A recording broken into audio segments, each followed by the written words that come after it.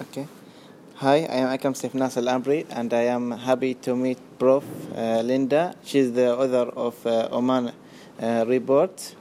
And this book speaks about the history of Oman and how Oman developed from I think 1970 until now. Yeah.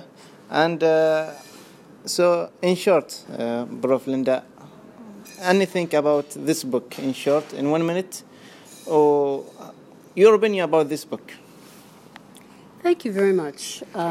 This book traces the journey of Oman into the modern age, particularly from 1970, but also this book gives an appreciation of Oman's history and culture. Oman's success in its transition into the modern age is no accident. It has had an outstanding leader, but it also has a history of independence and perseverance. And it is today one of the most outstanding examples of a peaceful, stable country in the world, let alone the region. I wrote this book because I want people to know the story of Oman.